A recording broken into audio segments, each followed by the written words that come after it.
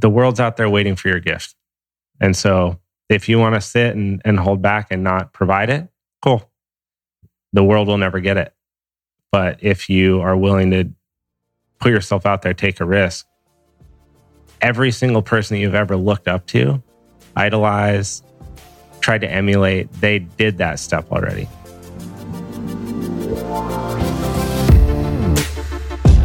Welcome, everybody. This is For the Love of Money, where we are making you unapologetic about your pursuit of success by sharing the tools, tips, and stories of those who have already made it. My name is Chris Harder, and each week I will bring you incredible guests in order to prove that when good people make good money, they do great things.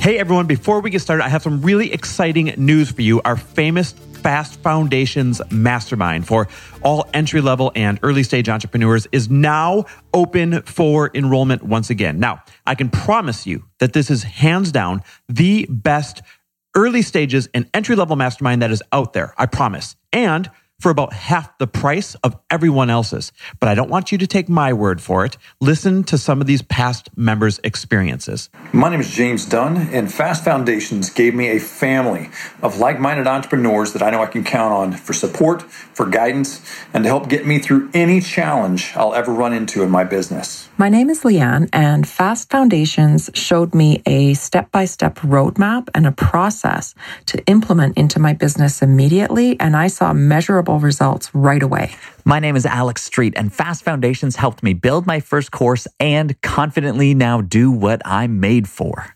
Listen, all those breakthroughs you just heard are just the tip of the iceberg. We have so many more of them. And if you make less than $499,000 a year as an entrepreneur, I want you to lock arms with us, and we want to help your business explode over the next 5.5 months. So here's what you do. Rush over to fastfoundations.com. Literally right now, go to fastfoundations.com because seats are really limited and they're going really quickly. And this thing kicks off the very first week of March. So if you want to be in this room with us, working on your business and hearing all the secrets that we've used to make our brands explode, drop what you're doing and go over to fastfoundations.com and claim your spot right away. We can't wait to work with you. Hey everyone, welcome back to another incredible episode of For the Love of Money. I'm really excited for you to listen to today's episode because we're getting personal. I actually went and got my personal trainer, Abe Maynard, the one that you see in my Instagram all the time, especially when we're doing Philosophy Fridays.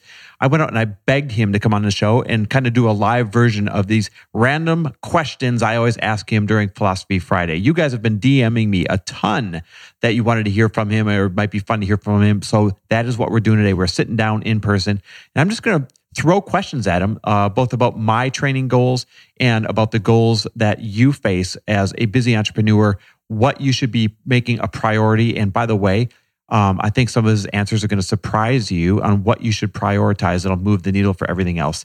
He was nominated as Equinox Trainer of the Year in 2019. Think about that. Equinox is like the greatest gym out there you could possibly work at. And they have tons of locations across the U.S. So to be nominated as Trainer of the Year, that shows you just how high level he is. He's been my personal trainer for a couple of years, and he's just an all-around incredible, brilliant human being. So listen, this is one of those episodes that's going to apply to not just your business, but also your personal life, because we know that one thing affects the other, and it's all full circle. So get ready, listen up, take some notes, because here we go. All right, my man, my trainer turned friend, turned partner in, what do we call it? Philosophy Friday. Abe Maynard. How you doing, brother?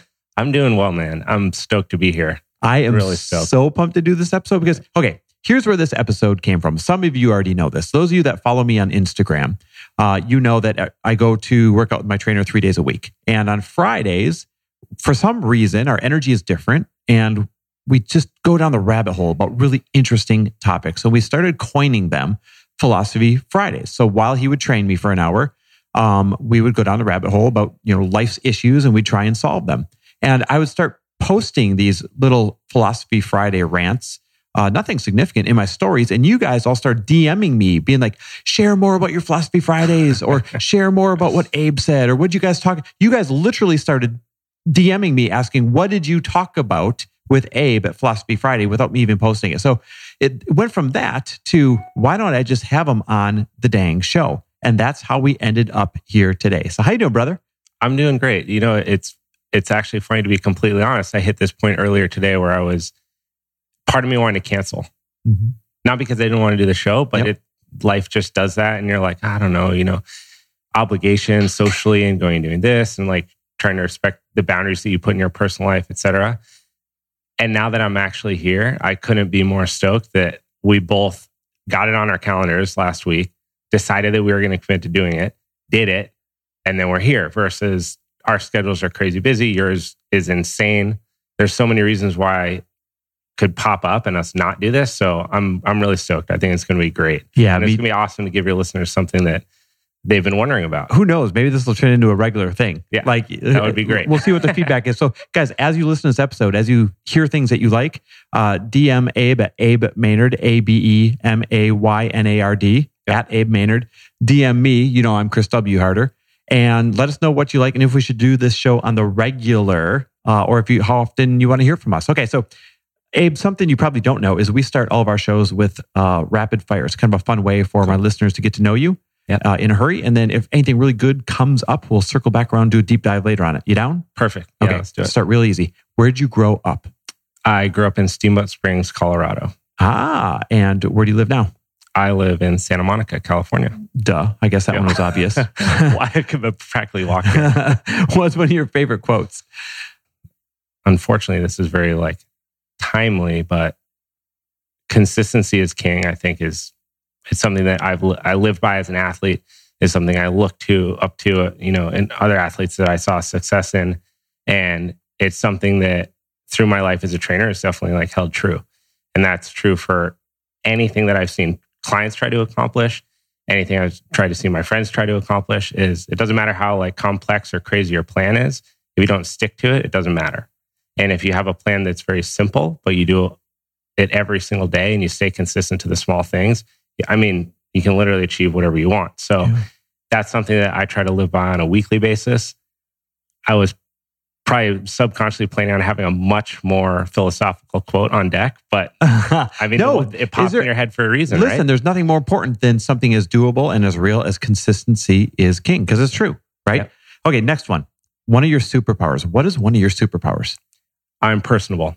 Yeah, I totally agree with that. What is one of your favorite books? Catcher in the Rye. Why? 100%. Ever since I was mandated to read it in high school, as I'm sure every single person on the planet was, but something about that book connected with me at a really young age. And I've probably reread it 5 or 6 times. It was one of the first 5 books that I bought. And I love the story. It's just a very raw account of this kid just growing up and dealing with random things in his life that occur. There's nothing extravagant about it, but I've always identified with some aspects of the character Holden Caulfield and the way that he sees the world. That's really cool. What is one of your all-time favorite accomplishments so far in your young 30 years? Sticking out of my mind, of course, was Junior Olympics, my senior year, getting second place. That kind of set the tone for my accomplishments as an athlete. And it's something that I look back on that all the time. I reference my career as a skier all the time, even though at this point I'm 31, it's almost half my life ago. But that experience, training that hard for something, working that hard all year and having everything come together on one day and being able to really enjoy the fruits of your labor was life-changing for sure. We're definitely circling back around on that one. Couple more. What is something you're challenged by right now? Not doing things that I don't want to do. Oh, God. We talk about that a lot on Philosophy Friday. We're definitely going into that. A couple more here. What's something generous you've done recently? It would be a longer story, but I got my family member something that they really needed for something that they wanted to do that I had extra of. Mm-hmm. And it allowed them to go on and pursue something that they're now very passionate about. Wow. That's really cool. And last but not least, what are you grateful for today? Breath of fresh air, man. Being alive, being here. Especially in the frame of things. Yeah. As we are recording this as a couple days after the Kobe Bryant tragedy and things like that, they sure make you grateful for the most simple thing in life of waking up alive and healthy. Like, what more do we need than that? And you live your life. We'll get into that in the podcast. In fact, here's where we move into the more meaningful stuff. You live your life in one of the most incredible ways of anyone I've ever seen of all my friends. You're happy all the time. You live life on your terms. You want for nothing, at least from what I can tell. How did you get to this point? How do you live life so damn happy and so damn satisfied? Well, one, I appreciate that, but I think that it's probably not all true. I think that part of the human condition is to experience highs and lows. It's necessary. For us to appreciate the things that are so great, we have to go through different struggles, hardships, whatever it is. I think everyone has to go through that. But it's definitely been different valleys in my life that have led me to really pursue a more present, conscious mind. So things like meditation have played a massive role in my life. It's something that I pushed away from. My mom tried to basically get me to meditate my entire adolescence. Mm-hmm. So turned off by the idea. I thought it was just woo-woo hippie shit that my mom liked. I didn't, I wasn't into it. Wasn't into it as an athlete, which in hindsight, I'm pulling my hair out knowing how valuable it would have been to have that kind of clarity in competition. But that type of practice in my life has been instrumental in my ability to have a general state of well-being, knowing that I don't need to be laugh out loud happy all the time, but I don't need to be super down and depressed all the time either. And somewhere in the middle, there's that kind of stoic, even keel where you can take in the things that are going on in life, digest them, recognize that your thoughts are just something that are going to happen and you're not necessarily attached to them, and then move on and be appreciative for, I think, the things that matter the most, which are being surrounded by people you love and being alive. It's interesting. You mentioned you being an athlete saying, hey, I wish I would have had meditation back then. Mm-hmm. Tell us, I want you to go all the way back to when you were in the Junior Olympics as a skier. I mean, you thought that you were taking the route of being an Olympian, right? And that's what you spent every single day leaving school early for training. Is that correct? There was nothing else I thought about. Take us back there at that moment in time. What was going on? What did you think the world was going to look like? I thought that no matter what, I would make the U.S. Olympic team my senior year, which I didn't. I was 12 spots. I was 9 spots away from making the U.S. ski team that year, but I didn't graduate in the Olympic year, so it wouldn't have happened anyway. So I would have had to forego my education, go to college, and then take at least a year off where I could just compete really, really intensely, try to make the U.S. team, and then in the Olympic qualifying year, qualify for the Olympics and go. So I thought, 100%, I'm going to qualify for the Olympics. I'm going to go. I'm going to have this incredible experience as an athlete. Obviously, every athlete wants to win gold, and then my life would be a professional athlete and everything that comes along with that. So that shaped every behavior in high school that made me choose practice and training and exercise over some aspects of my social life. It made me study harder on tests so that my parents would be off my back so I could go and travel. It made me try to do really well in school so that my teachers would be off my back so that I had the freedom to go and travel and compete in different countries and do all this stuff. So it was very frontal in my brain the entire time that I was going through. I think when other people are going through high school, it's a lot of just BS is kind of going on. And it helped me kind of cut through that and stay focused on this objective. Now, what did you learn getting so close to the Olympics and performing at that high level as a young guy? What did you learn that's translated into all the success you're having right now in your adult life? I think I learned that to achieve things that you really want to happen, you definitely have to make sacrifices. So you're going to have to choose between things that are fun and give you a reward in the short term for things that might be a little more difficult or durable that give you a payoff in the long term. I also learned that not everything goes your way all the time. There was a lot of broken ski poles, angry moments with coaches, frustration as an athlete when you work so hard for something, you train so hard for it, and then you go and you come up short and it's not your day and it's someone else's day, and how to handle that and learn that whether it's training for getting on the Olympics, building a business, being a decent employee, all these kind of things, there's going to be moments where life jars you or you think that you deserve the promotion and somebody else gets it, or you think that your product should be selling off the shelves and someone buys the other one. If those deter you from wanting to pursue the thing that you are really after, then you're screwed. And you get funneled into that group of people that get stuck there. So it taught me that perspective that like, even if things aren't going exactly how you want them, if you really, really want what you say you do, then you'll overcome it, just like it's another mogul on the ski run, so to speak. Yeah. So it's just one more challenge, and you overcame so many dang challenges at a high level that became your default. Your default is not to quit. It's not to say, oh, I can't do this. You just find your way around the mogul. Try. Yeah, or try. Exactly. We had that moment this morning, right? I got the bad news about a company that we're trying to start, and it wasn't, we can't do it. It was, we just have to do it differently now. Exactly. And that's a default for you and I. We're talking about in the backyard. That is so powerful that if people could only get there, if they could only get to that point where their default is this or something better, or not if, but how, that alone is so powerful. Okay, that's one of a million tiny examples of why I love working out with you and why we ended up doing these Philosophy Fridays and how we ended up sitting here today. But the real reason we ended up sitting here today was recently, right after the new year, we were starting to work out. I hadn't seen you in a couple of weeks or a week or something like that. And you asked me this one key question, and we went down the rabbit hole with it. And it was this. You said, okay, Chris, what is the one thing? And let me frame this better before I give the question. I spent the entire last year not feeling like I was as fit as all the years past. I felt like I traded business and travel and experience and chaos and all these other things for living my healthiest life. And I told you this year, I want to, I have to, I demand to get back to this really fit version of myself where I loved who I was. And so then you said to me, you said, okay, what is the one thing that you can clean up this year that will move the needle for everything else that you're trying to accomplish too? Do you remember what my answer was? No. It's alcohol. It's alcohol. Yep.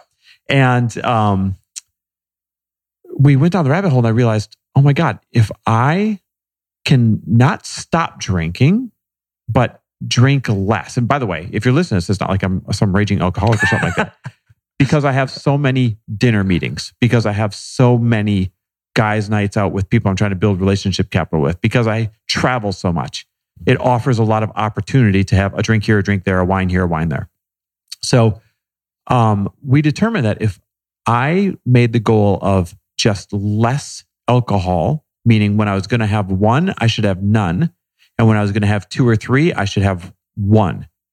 That would move the needle on everything else. Because when I drink alcohol, then I grab the fries and I eat those too. And if I haven't ordered yet, then I order the sloppy sandwich instead of the salad or the salmon. Like it literally has a bearing once I start having those drinks on everything else, including when I would show up for our workouts the next day. Yeah. And remember the red wine hangovers and all that. I'd be like, guys, out with Chris King and those guys last night. And we'd have a mediocre workout because I spent the night having a few too many wines. So that was my one thing, that if I moved the needle on just that one thing, it would move the needle on everything else for me. I want to put the question back on you. What is the one thing that you're going to clean up this year in order to move the needle on a lot of your goals?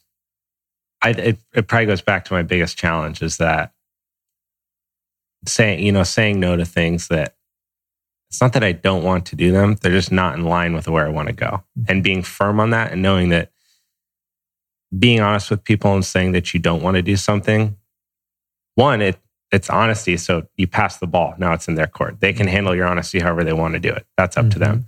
But it also puts you in a position where then in the future, if you do accept an invitation, you do decide to go on a trip, you do go to an event, it means something because you want to be there. So you're going to bring your full best version of yourself there. And then that person probably appreciates it too, because you're not coming to their event half-assed. Yeah. Wishing that you weren't there. Yeah.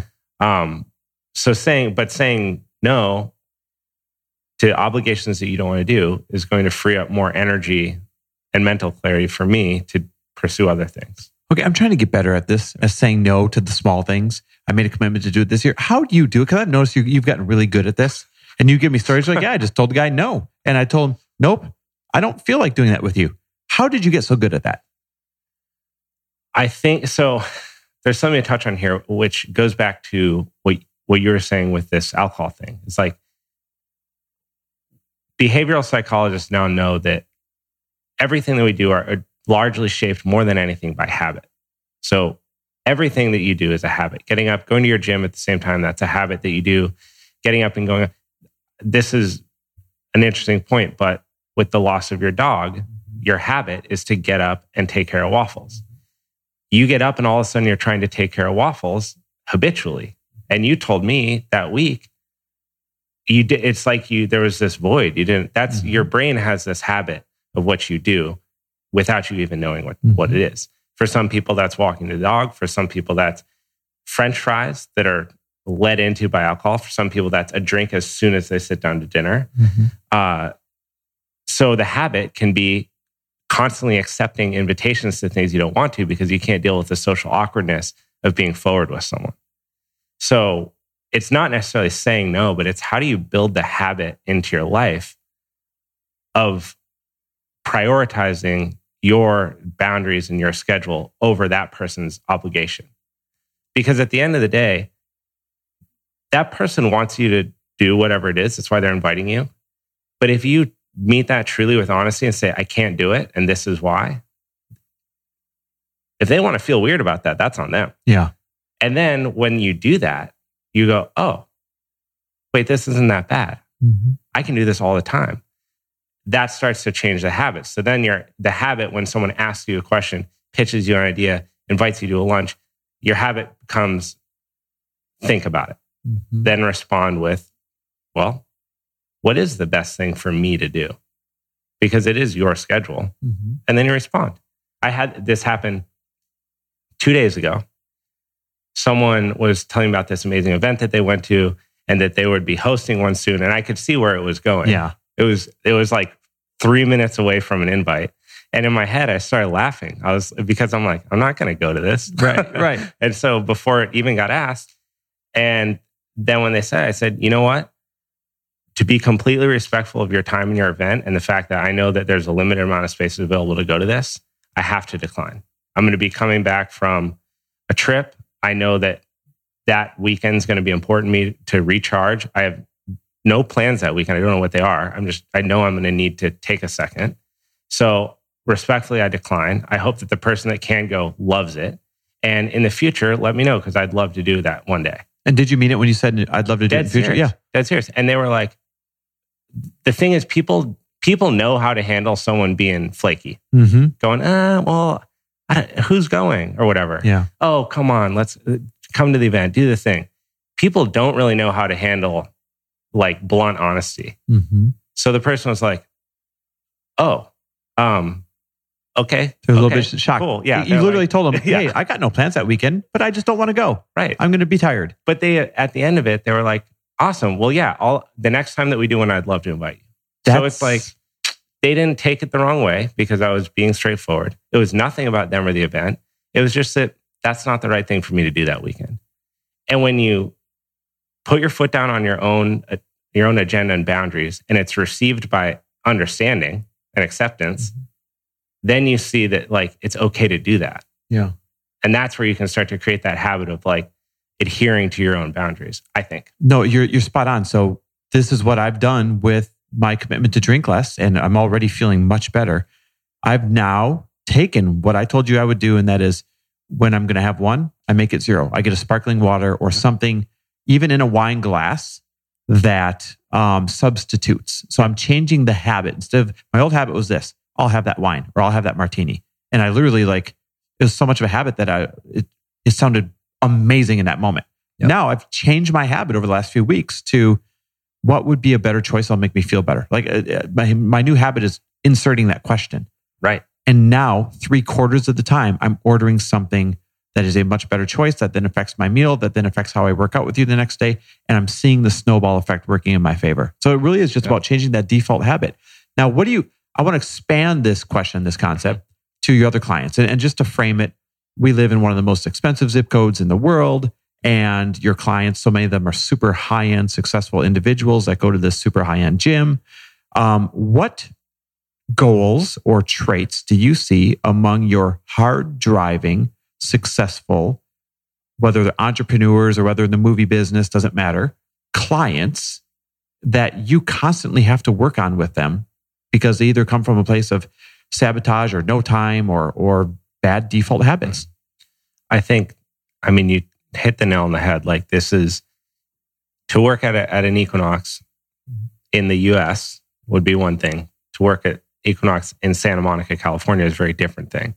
And it's a very specific demographic of high functioning, high performing individuals who a lot of them work from home or they have flexible schedules. So they're in and out or they travel a lot. I think the interesting thing about, as I've been like a fly on the wall in this building of success, the interesting thing to me is how fully someone can prioritize their business and their success monetarily and how much they forget to prioritize their own health and well-being. Oh, that hits home. And the reason is because they love the challenge of success because it's hard, right? Becoming successful is very difficult. You have to hear way more no's than yeses. I mean, the list of cliches goes on and on, right? About why it's hard to be successful in the world and why a lot of people turn away when things get difficult. These people, they become addicted to the success, addicted to watching other people flourish by the hard work that they put in, by seeing opportunity created within a company that they started, seeing the impact that it has, the philanthropic contributions, all this stuff becomes very important. And what it does is it starts to take over a greater and greater and greater percentage of their life, the more successful they become, because the stakes are higher. Mm-hmm. If you're selling hot dogs on the beach and you don't show up for work one day, maybe you're out $100. Yeah. If you have a Fortune 500 company and you take a couple of days off, the leader of the company is gone, the structure falls apart, and God knows what else happens, Mm-hmm. right? So it becomes so important to be on call 24/7 with a can-do attitude, with a yes, I'll fly there kind of outlook on things. And then what happens as a result is everything else gets put into place by assistants, schedulers, planners, this and that. So from the outside looking in, it's, oh, that's so sick. They fly private everywhere and they're always going to rad places. And then to that individual, it's like, show me a 15-minute break in your day. Yeah. For real. It's tough. Pull up your calendar now. Tough. It's not going to happen. Yep. Right. To make this happen was like a 2-month process, right? So how do you get an individual like that in any industry to start going, I'm not going to go to the dinner where a 6-figure contract is dependent on it. Yeah. Or I'm going to go to dinner, but with the people that I'm really trying to build this relationship with, I'm not going to drink the wine that they drink. Yeah. It's very easy for me to sit on this side of the table and be like, oh, well, just, order water instead. Mm-hmm. Very different when you're trying to build a relationship, when you're trying to have similarities and connections, and you get a wine and then you're like, oh my God, we went to that vineyard, or like whatever things Mm-hmm. arise. So it's the biggest crux is getting these people to look at their life and insert or take out things that are in there, because it's all part of the glue that's holding their thing together. So the best approach, I think, in habit forming is to be extremely reductionist. Yeah. And go, okay, the habits, alcohol, that's a huge habit. Mm-hmm. That's months out of the year, right? Mm-hmm. So what leads into that? Okay, social demands or business building, networking meetings. You make a Venn diagram, right, of all the things that overlap with alcohol consumption. Mm-hmm. And then you just start to work backwards. You work backwards.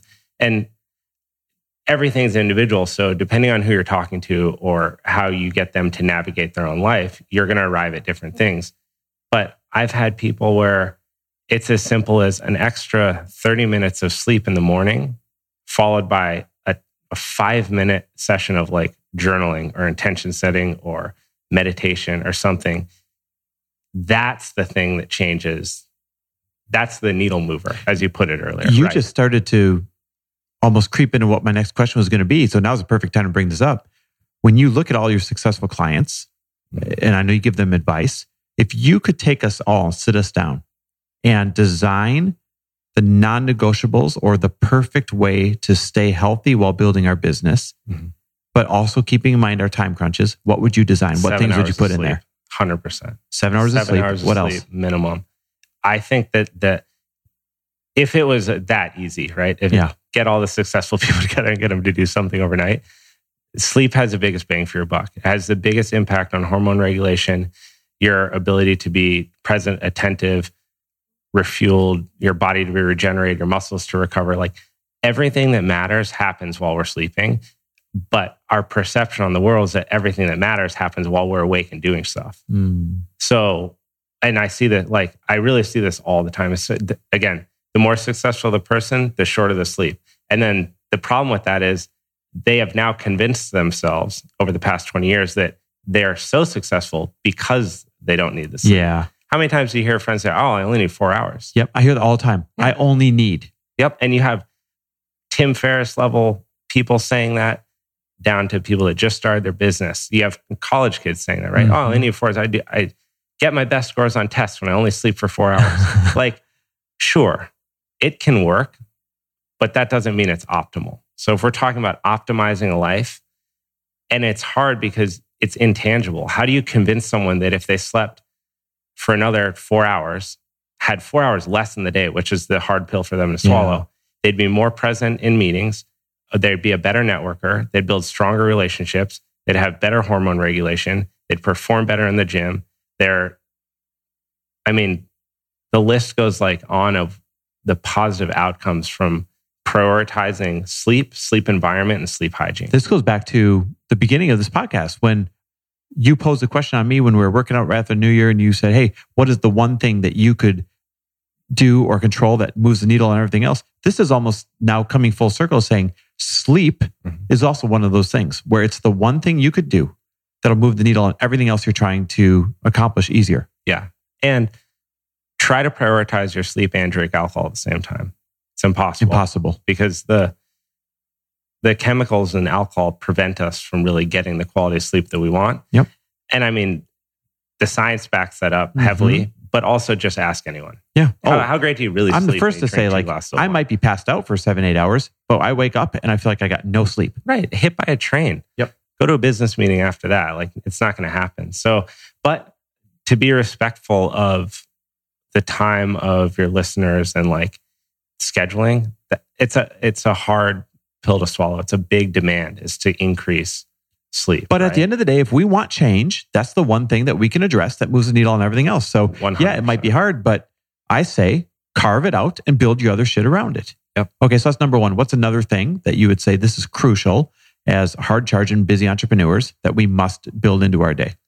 Mindfulness practice.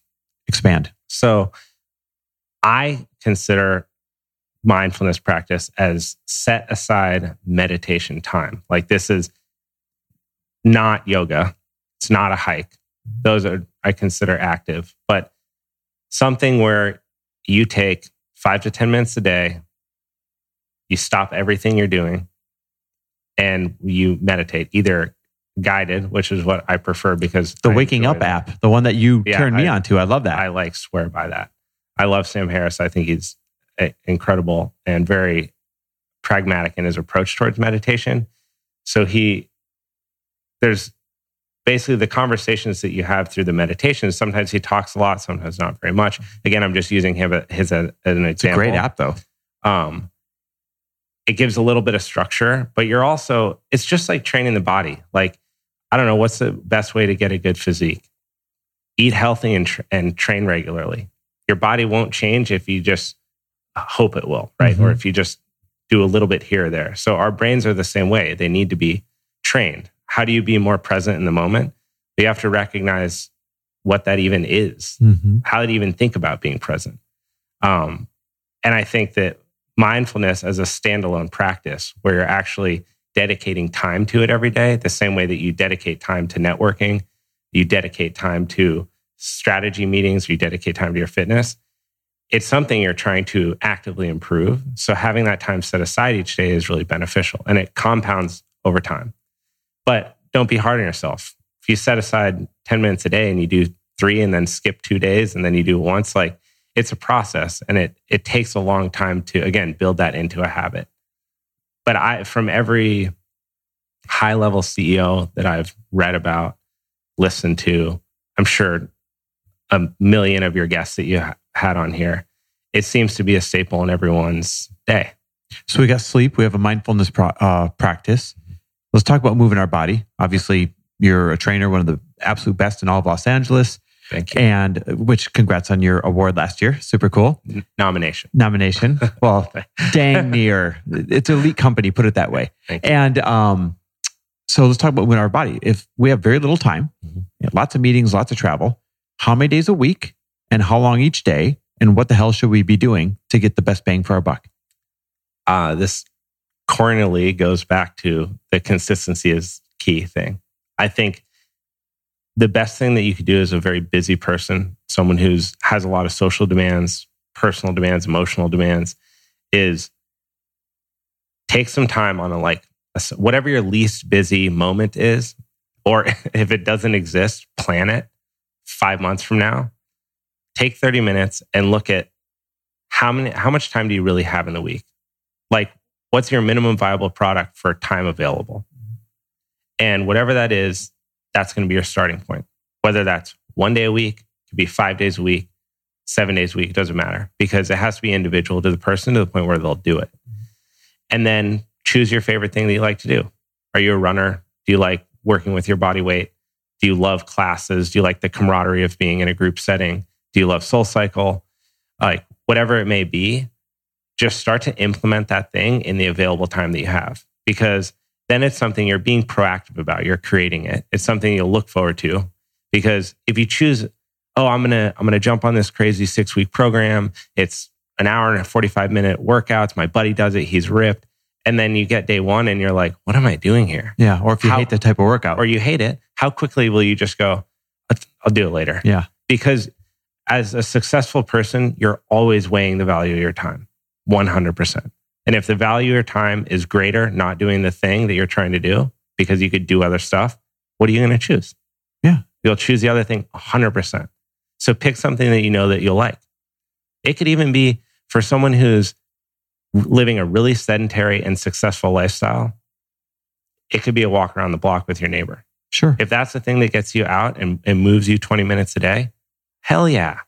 This is really fascinating, because instead of you saying, well, it must be HIIT, or it must be this, or it must be that, you're saying the answer is whatever you'll do most consistently is better than any other advice I'll give you. 1,000%. Because if you like it, you'll do it. Right. Now, if you ask me, what's the best thing for a competitive skier in the 7th month of their ski season with that's a very different answer. But if it's how do you get the busy person to move the needle in the healthy direction, it's got to come from something that they're willing and excited to do. Okay, let me take this question a step further. Let's say someone says, I have a half an hour a day that I promise I can carve out. No matter what it is, I'm consistent. Tell me what to do in that half hour for the best bang for my buck. What do you think it would be? I would say, in all honesty, if you have no equipment available, if you have equipment available, grab a kettlebell and do Turkish get-ups and kettlebell swings. If you have absolutely no idea what I just said, Google it. Yeah, Google it. If you have no idea, Google it. And then you'll know. If you don't have equipment available, run. We all know how to squat. We all know how to lunge. We all know how to do push-ups. Yep. Those 3 things, that starts you on the path of strength training, some capacity, right? Because you're doing calisthenic movements. So if you can't do a push-up, but you got a bench, do a push-up on a bench. If you can't do a push-up on a bench, but you got a wall, do a push-up on a wall. Pushing, pulling, squatting, and lunging. That's everything that you see in a gym. It's free. It's just a progression of squatting, lunging, pushing, and pulling. Yeah, and it's free and you can do it anywhere. Anywhere. Which means there's literally no excuse to not do it. Man, that's fast. Okay, I want to switch gears for a moment. Yep. We already framed that, here you are, the top trainer in one of the most expensive gyms in all of Los Angeles area here. And your rank as a trainer that there is the highest that you could possibly be. So you see trainers come in and start their careers all the time. Mm-hmm. And you and I always joke about the number that you can almost look at them and say, you're not going to be here in 2 months. And you can look at the other one and be like, oh, you are going to be here. So to me, being a trainer is the ultimate form of entrepreneurship, because if you have a client, you eat. If you don't have a client, you don't eat. Right. So you're literally eating what you kill. What is it that you see in those who make it versus those who don't in terms of traits that make them successful? I think that the biggest thing, In all honesty, I try to have a much better attitude about it now versus when I first started my career. In that, I think that the right person with the right attitude can always be coached into being where they want to be. So be coachable. Right. So being coachable is huge. I think having I think the biggest holdup, the biggest roadblock is the fact that nothing's in this industry, nothing's given to you. Mm-hmm. So you literally have to go out and get it. You have to put yourself out there. You have to walk up to people that are doing something that you know that they're doing wrong and be confident enough in yourself to show them how to do something right. I think that you have to be willing to work an 80-hour week when you're only given 15 hours of work. That's the biggest mindset shift. And so I was fortunate enough to come out of a corporate job into, I was I want to get back into health and fitness and training. And so I'm going to become a trainer. Random shot in the dark, right? Mm-hmm. And then I get there and I was so used to showing up first, leaving last, and working 60-hour weeks that then when they gave me 15 hours of scheduled work, I was like, but that's a fraction of part-time. Yeah. And they were like, we know. And I was like, cool. Well, then I'm going to be here 80 hours a week. And that's how I did it. I never left until my business was full. I mean, in any business, how true is that, right? You have to be willing to do the workload of the person that you're trying to emulate, or else it's just not going to happen. Yep. Okay, so give me another trait. Those who make it, those who don't. First one sounds like it's show up, be consistent. What's the next one? The next one is how you are approachable to people. You have to present yourself in a way that people feel comfortable coming up to you and asking things. Because if you don't carry yourself like a personal trainer, a willingness to help, a passion to help people, an openness, right? If you're closed off, if you just kind of snark at people like they're doing stuff wrong, like they don't know enough, judgmental, then no one's ever going to feel comfortable. You have to be approachable. They have to be able to come up to you and say, hey, do you have that machine that does this? And you're like, yes, let me show you. We don't have that, but let me show you a way to do something else. Mm-hmm. Or as long as that door is open, then that's something that is going to invite business in your life. And that could be true for anything, even entrepreneurial, right? Your willingness to help other people who are curious about entrepreneurship makes you a stronger entrepreneur. Mm-hmm. If you're closed off, you'll figure it out. You're just kind of an idiot right now. No one's ever going to want to learn from you. No one's ever going to want to participate in things that you put out. You're growing your brand because you give back to the community that is interested in you. Love people enough, care about people enough to be approachable and not judgmental. And any business you're in, it's going to unfold in your favor, isn't it? Yeah. And you got to be hungry, legit hungry.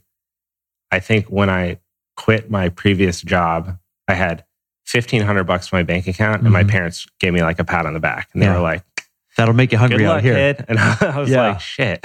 If I don't make this happen, I'm legit going to move back to Colorado." Absolutely not. That was non-negotiable.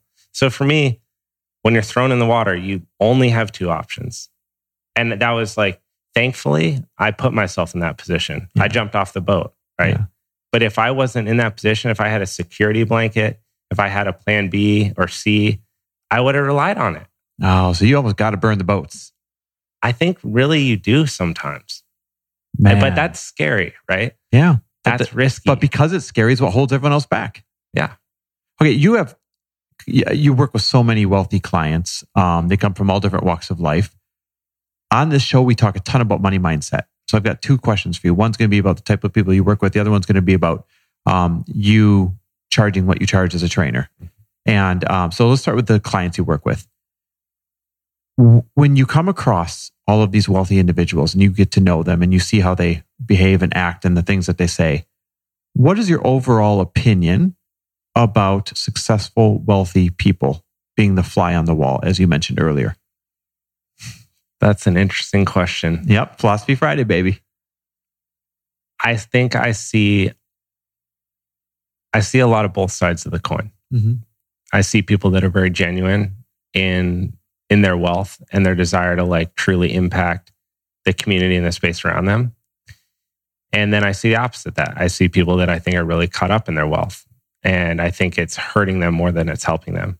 And as much as it's brought them into a place of success, it may have brought them into a place of complacency and unhappiness, because they're realizing that the things that absolutely matter the most at the end of the day, like love, companionship, a good like a well-being, a general well-being, a presentness in wherever you are, you cannot buy those. You can't. You can't pay most money in the world for well-being. Right. Can't.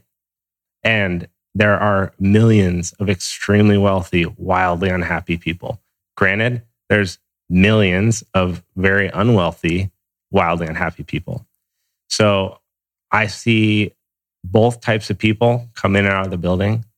And I think that like the difference maker is how present that person is in their day-to-day life. That was going to be my question, is everyone who listens to this, they aspire to be successful. And, one of those definitions of success is to have an abundance of wealth. How do we end up like the happy person, not the unhappy person? I think you have to be where you are. Oh, be where your feet are.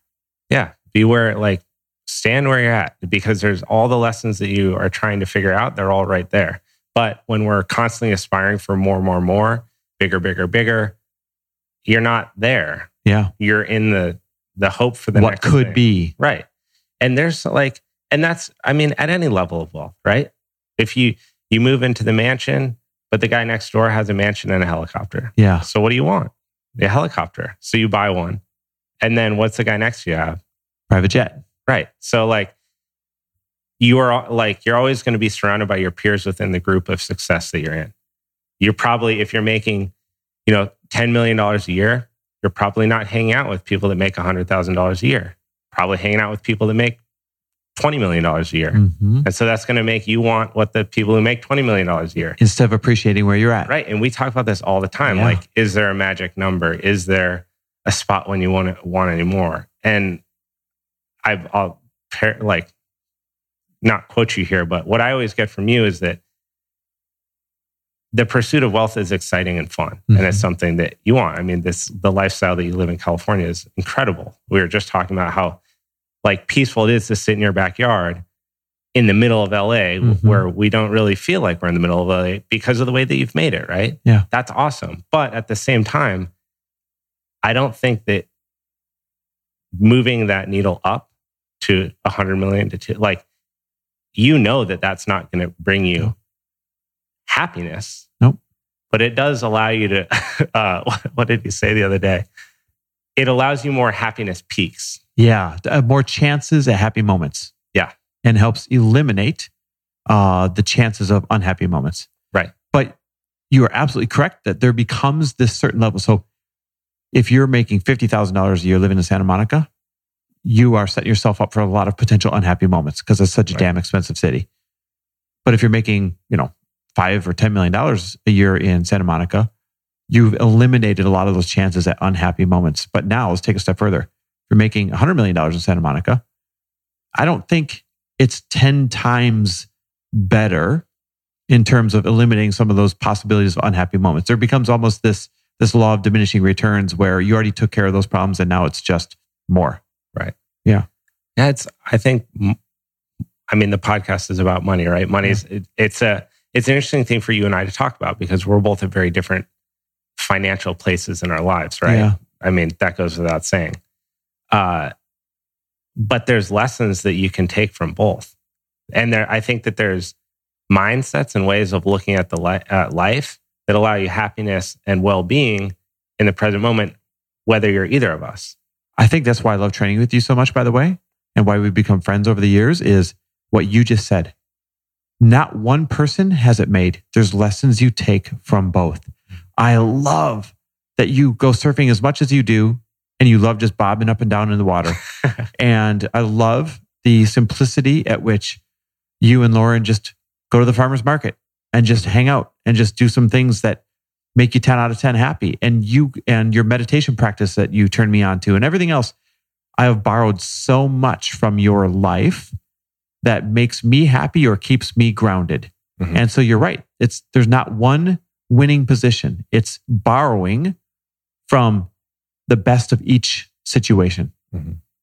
I get tripped up sometimes because I'm like, I always think about finances, about money, security. I watched some instability in my like upbringing. I wasn't like, we were fine, but I watched how my parents handled money, and I was like, all right, noted. Like, I'm going to make sure that I make it a point to have my ducks in a row, to have my finances set up, to be secure, right?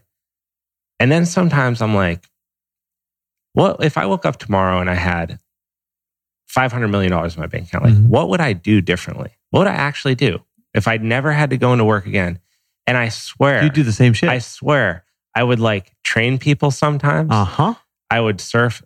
Everything I do, surf more, train less. I would just do in more extravagant locations, right? Like, I wouldn't just ski in Mammoth every once in a while. I'd only go heli skiing. Yeah. And then I wouldn't like surf in Santa Monica. I'd just go surf in like Costa Rica, Nicaragua, Bali. Like, that was all I would do.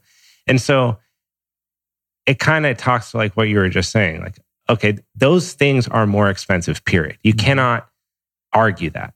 Going to Bali costs more than driving to Venice, period. So like, to sit here and say that money is not important, it doesn't exist, is dumb, because it does.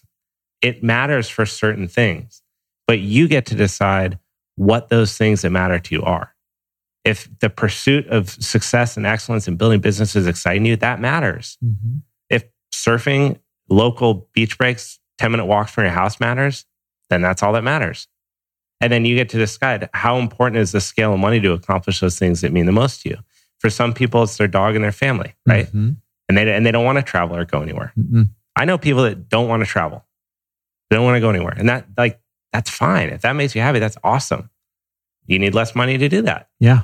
If you want to go and see the whole world and travel around, you can go and like, we kind of roughed our trip to Europe. We like purposely did it cheap so we could go tons of different places and travel around.